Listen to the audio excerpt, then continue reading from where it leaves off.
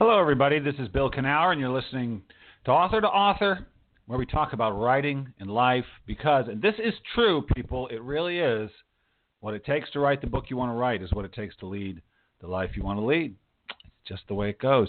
Author2Author is brought to you by Author Magazine, the premier free writing magazine on the internet, featuring articles on writing, the writing life. My thrice weekly blog is there where I write about just what it's like to be a creative person, what it's like to face the page and make something on purpose.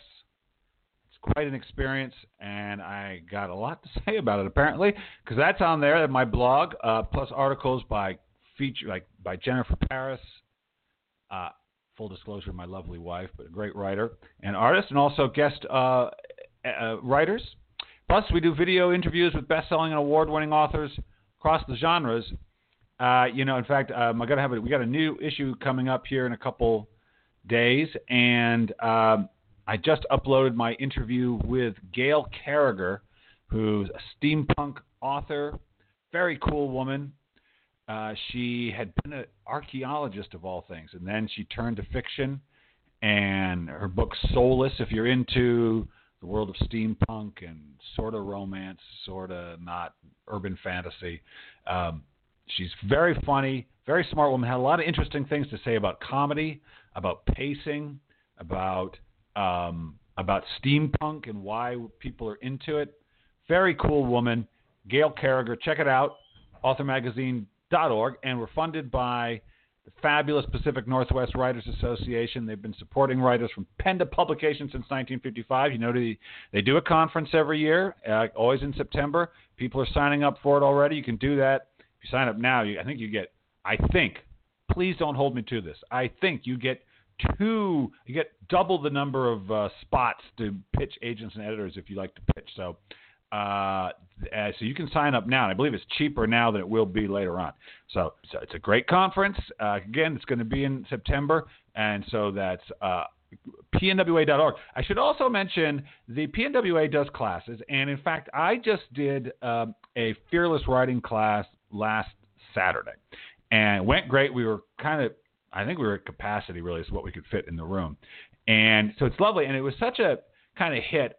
We're going to, unless something goes sideways, I think starting in maybe February or maybe March, probably March, we're going to do one a month, one fearless writing workshop a month. So if you're in the Pacific Northwest and you've been wanting to do a fearless writing workshop with me, whether you're a member of the PNWA or not, you can attend. You get a break if you're price-wise if you're a member of the PNWA, so I encourage you to sign up. But I'm going to be doing one a month, so you can come to one. You can keep coming. And just come in and talk about all the blocks and things that people suffer with, and they try to get over. And I love teaching them. There's a great vibe in the room when we do the class, so it's pnwa.org. I will keep you folks updated if, in fact, we're going to do that, and I think we probably are. All right, speaking of fearless writing, we're going to do something different today, do something a little different.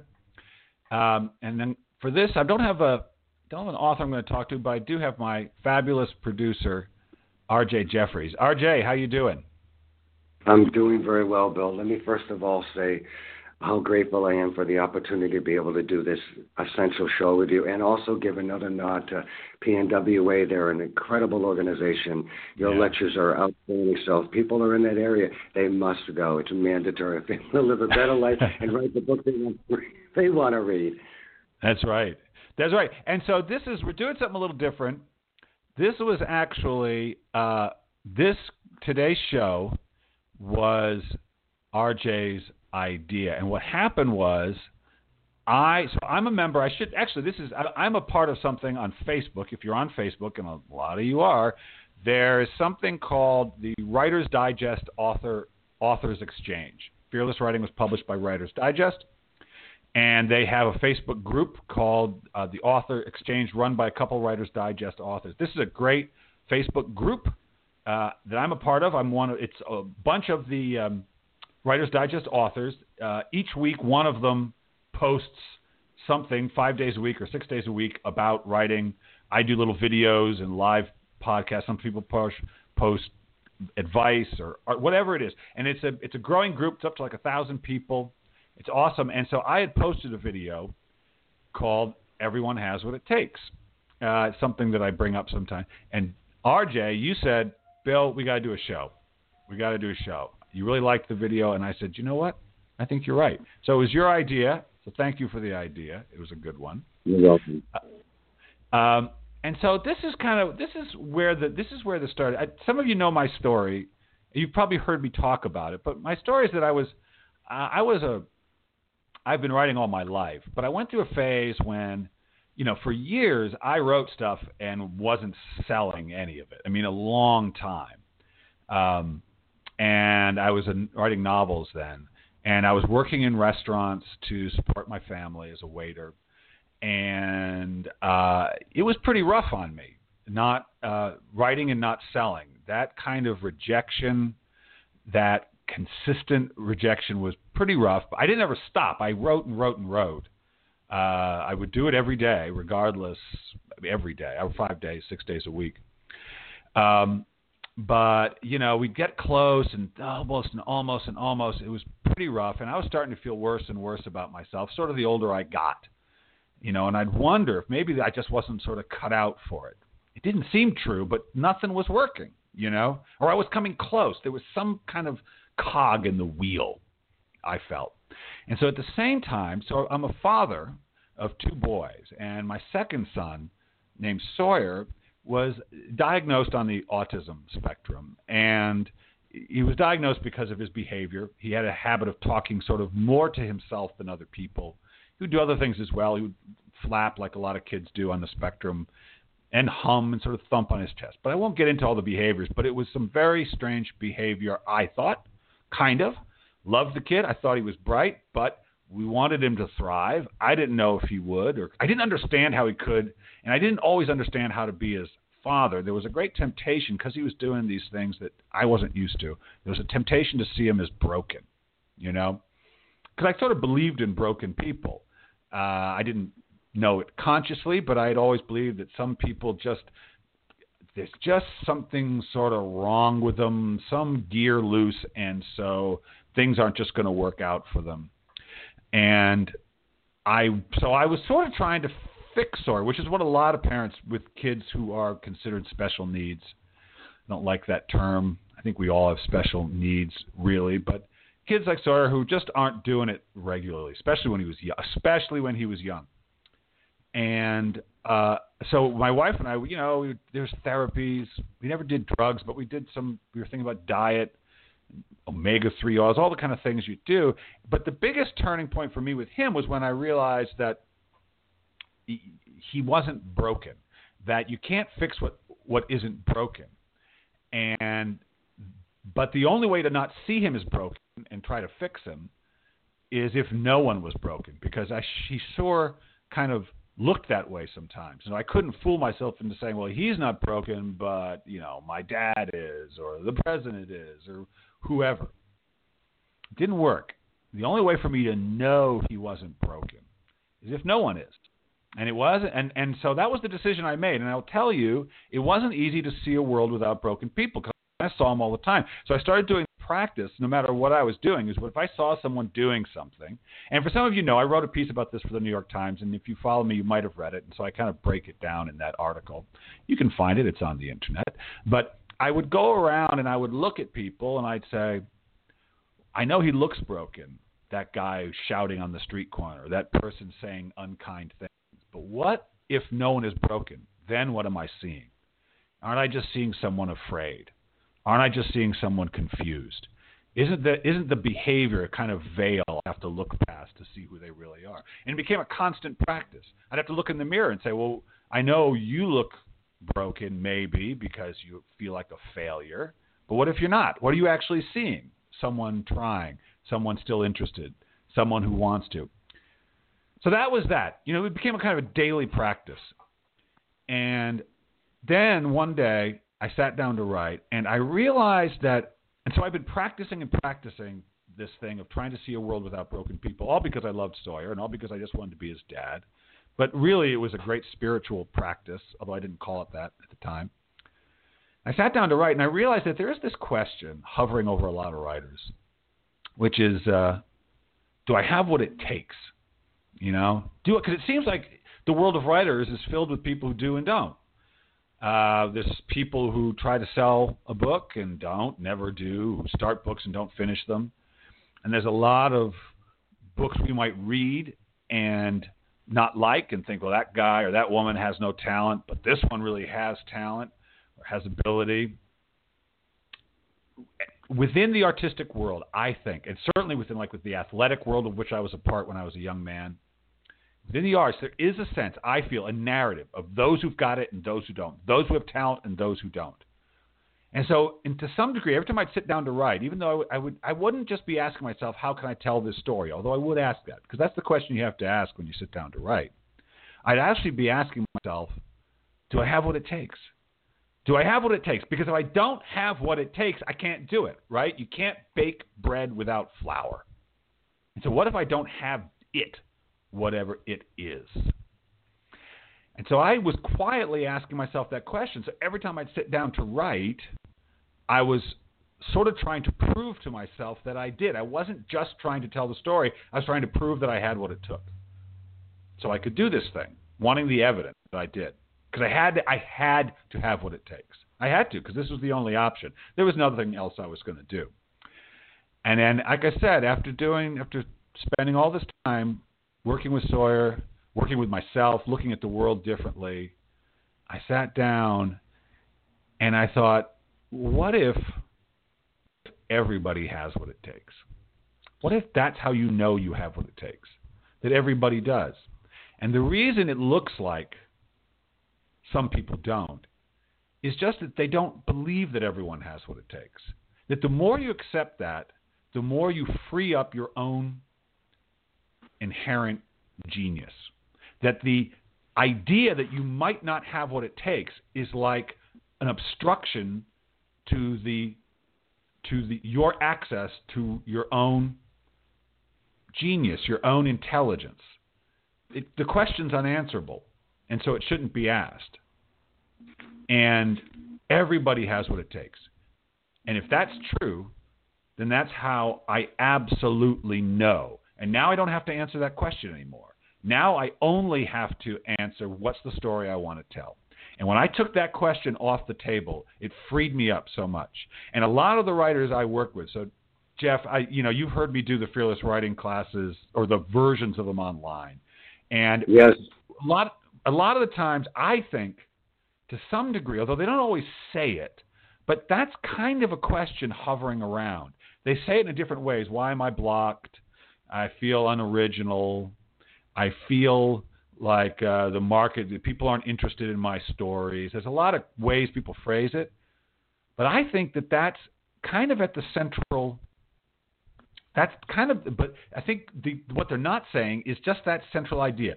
Do I have what it takes? Do I or don't? And in fact, I don't know if you've worked, I know you've worked with people. I don't know if you've taught, but I know you've worked with people. And sometimes they'll come to me and they'll say, well, listen, can you just tell me if I'm any good? Because I don't want to do this thing if I'm not. Have you ever had anybody ask you that? I think essentially all of the questions that they're asking me about their writing, their blocks and all that things, the nucleus of it is that they really want that answer.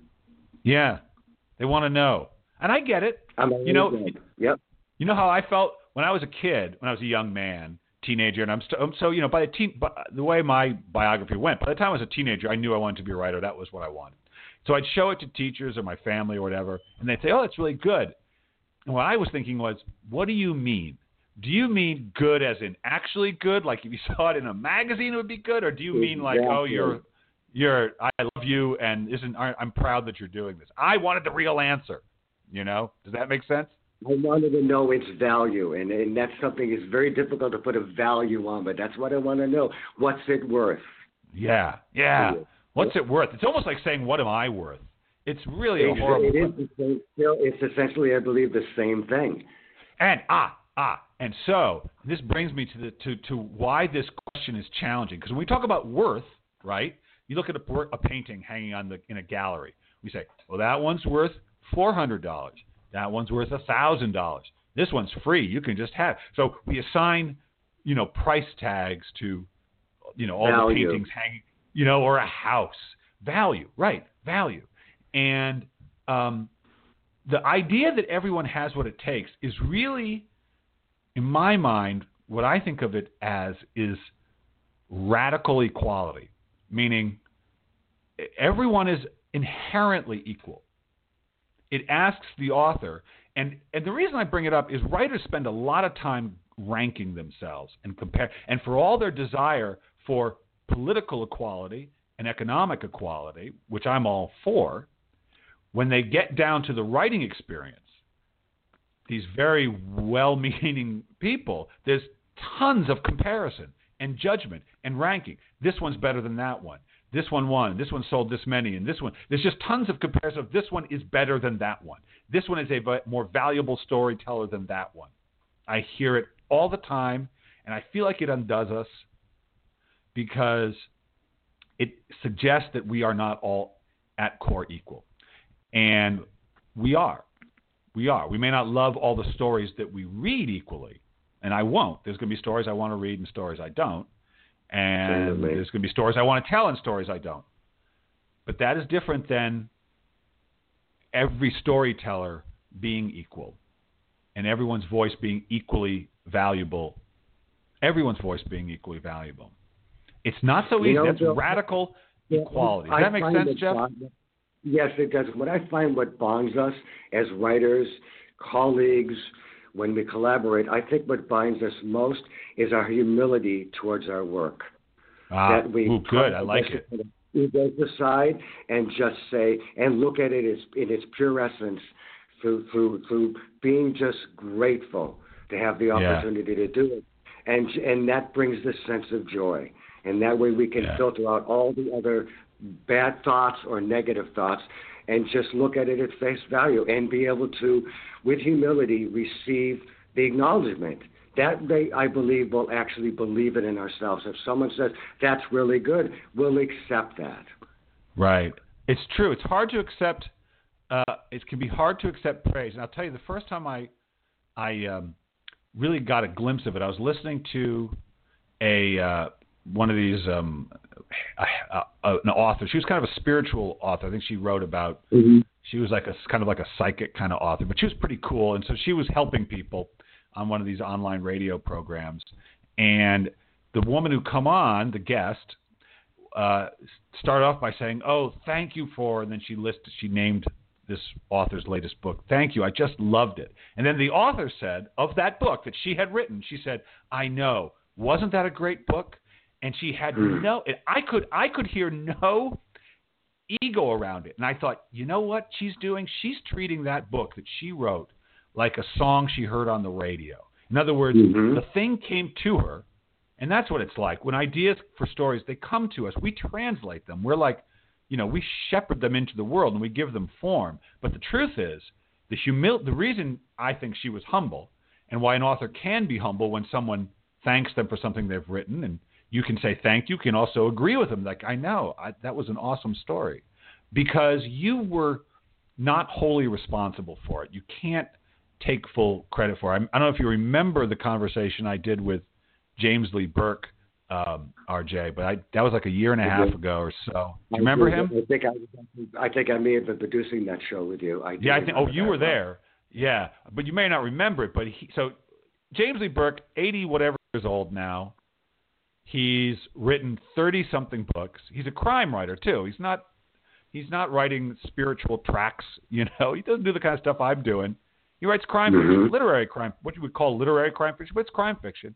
And he said, he was the first author I talked to who was just absolutely unabashed about it. He said, if you think you write these things, you're nuts. You're wrong. You can't do it. It's you and something else. Make peace with whatever God you pray to, because it's not you. It's you and something else. And if you really understand that relationship, you call it your muse, call it source energy, spirit, I don't care. Whatever your imagination, I've used that a lot. That's where you can hold on to the humility, because you're just accessing something. It's not all you. In fact, when I recognized that, it made writing easier because it took some of the pressure off me.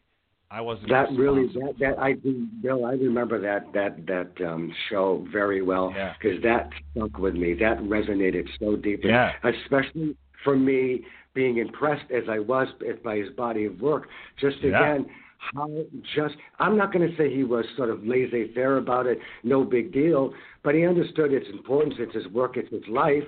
But he was like, it is what it is. I mean, it's out there I did it. It's out there for everybody. Take it for what it is. I'm happy. I'm moving on. I really, that to this day, I still recall that interview. Yeah, he was great. He really was unapologetic about it. See, I mention this because a lot of writers, you know what I'm talking about when I say the ideas came to you. If you write fiction, your characters start talking. There's that sense of discovery and surprise. There's a sense of like something's in the room with you. If writing is going well, if you're cooking, if you're getting lost in the dream of the story, if you're like me, you may be physically by yourself, but you do not feel alone. I never feel less alone than when I'm writing. That's a wonderful point. I want to extrapolate on that because I hear this asked of me all the time. You sit by yourself, you're in that den, you're always doing that stuff. Don't you get lonely? And you know what? Thank you for giving me an answer. I finally have the right answer. Succinctly, short and sweet. I'm not alone. There's a crowd around me. There's oceans and there's big waves and there's thunderbolts. No, there's action and activity and an entire cast. There's a cinema going around me. Thank you, Bill. I'm going to use that. It's true. I'm asked that all the time. Why do you do this alone? Aren't you lonely? No, I'm not.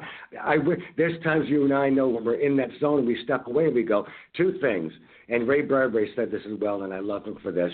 I can't believe that came out of my head. I can't believe it just did that. And then we need to go someplace quiet, someplace else alone to be quiet.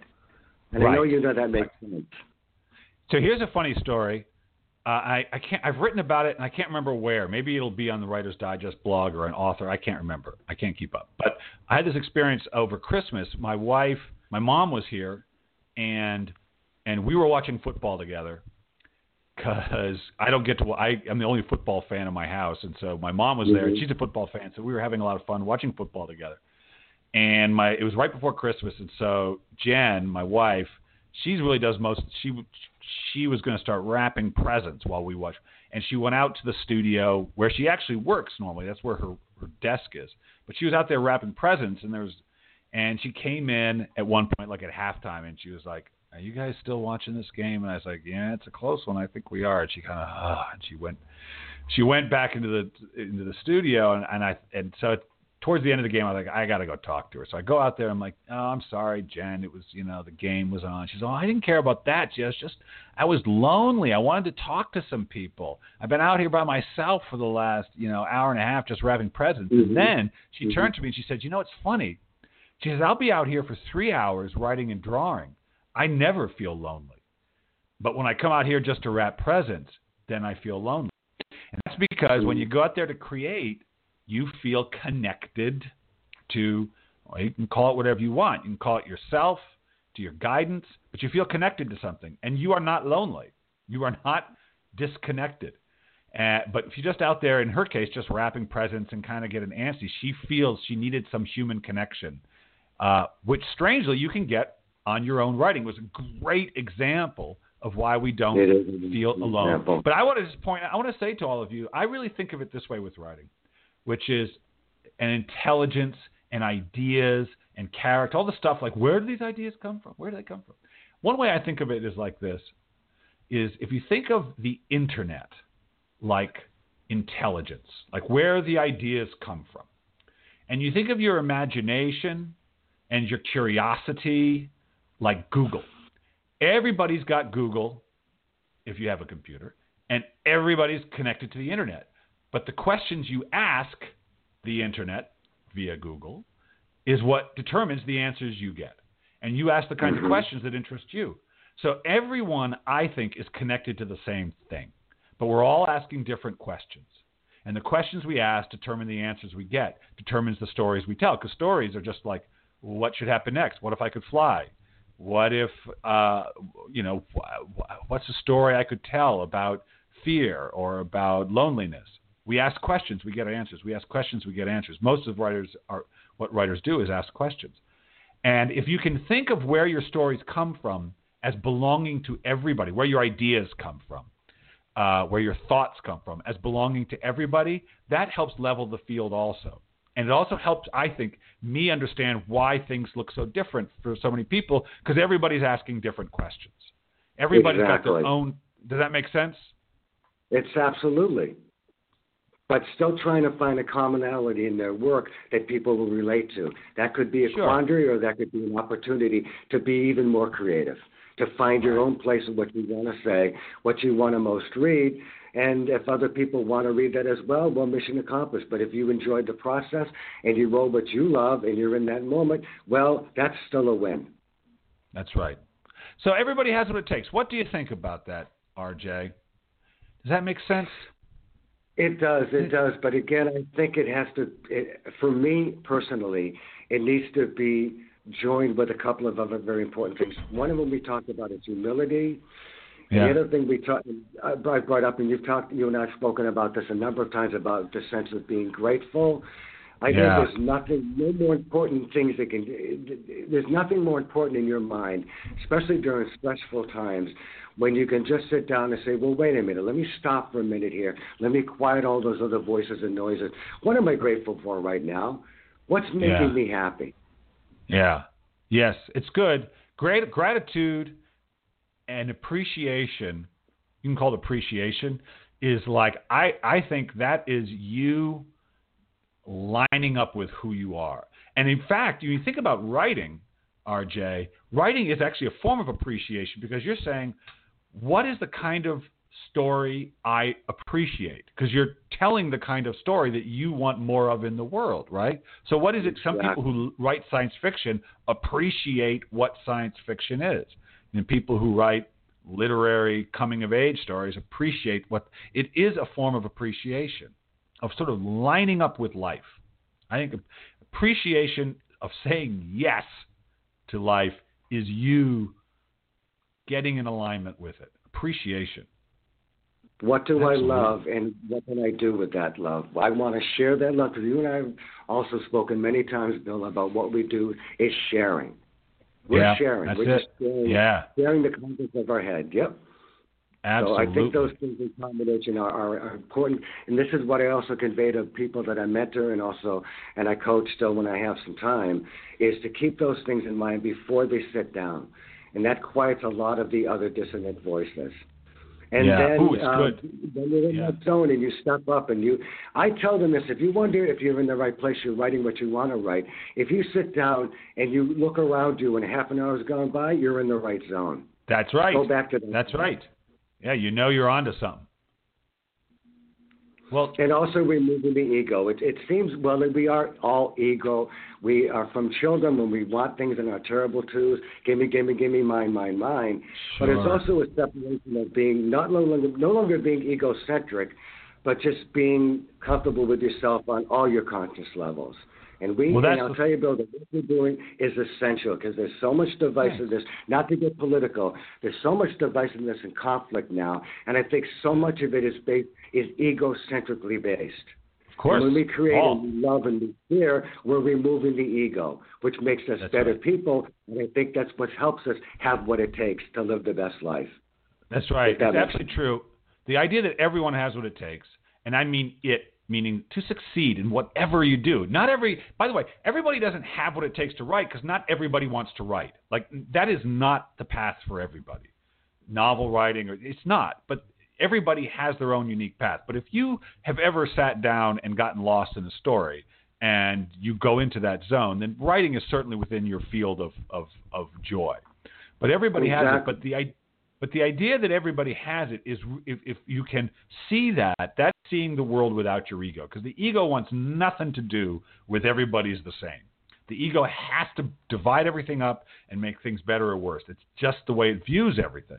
And so the idea that everybody does is a way of training yourself to see the world not through the lens of the ego, but through the lens of love, which is why I like it so much. But so we're almost done. Our time is almost up, RJ. One more quick point I want to make, Bill, in regard to that.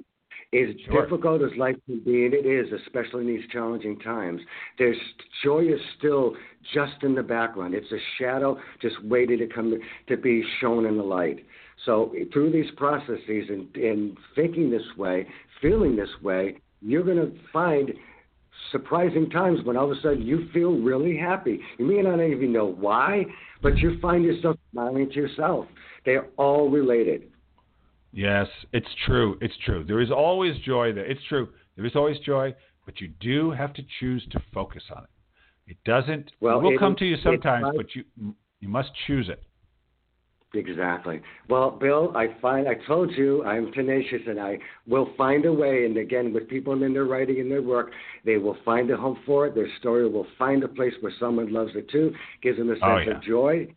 But absolutely. I finally get to do this. Bill, I have one more question for you. All right. If writing has taught you anything, as well as having what it takes, what is it? Oh, God, you want me to answer? What a stupid question. No, why would someone ask that question? All right. If writing has taught me anything, it's taught me, it's kind of taught me everything. But I think it's taught me that you can't choose what you love. You can only choose to follow it. You can't choose what you love, but you can choose to follow it or not. And I know that because I know what it's like to choose something I love and follow it, and I know what it's like not to. And the difference is night and day. That's what it's taught. That is wonderful. That's perfect, though. What a wonderful answer. See, you just needed the opportunity to be asked to give back this wonderful answer. Thank you, my friend. This has been, speaking of a joy, this has been an absolute joy for me. What a wonderful experience. And I want to thank you as well for having the opportunity to do these shows with you every week. They are absolutely life-affirming, and I learned so much from you and your wonderful guests. And I look forward to many, many more in the future. Well, thank you, RJ. So glad to have you on. You're a great help with this. You're a great friend. And I want to say to our listeners that next week I will be back with Carrie Flanagan, who's one of those lovely Writer's Digest authors who runs the Writer's Digest Author Exchange on Facebook. And she's a wonderful author herself. And she'll be back. She'll be my guest next week. So, RJ, I'll see you next week. I'm so looking forward to it. She's a wonderful person, writer, and she brings me joy. Thank you, my friend. Yes, she's a sweetheart. Okay, everybody. See you next week.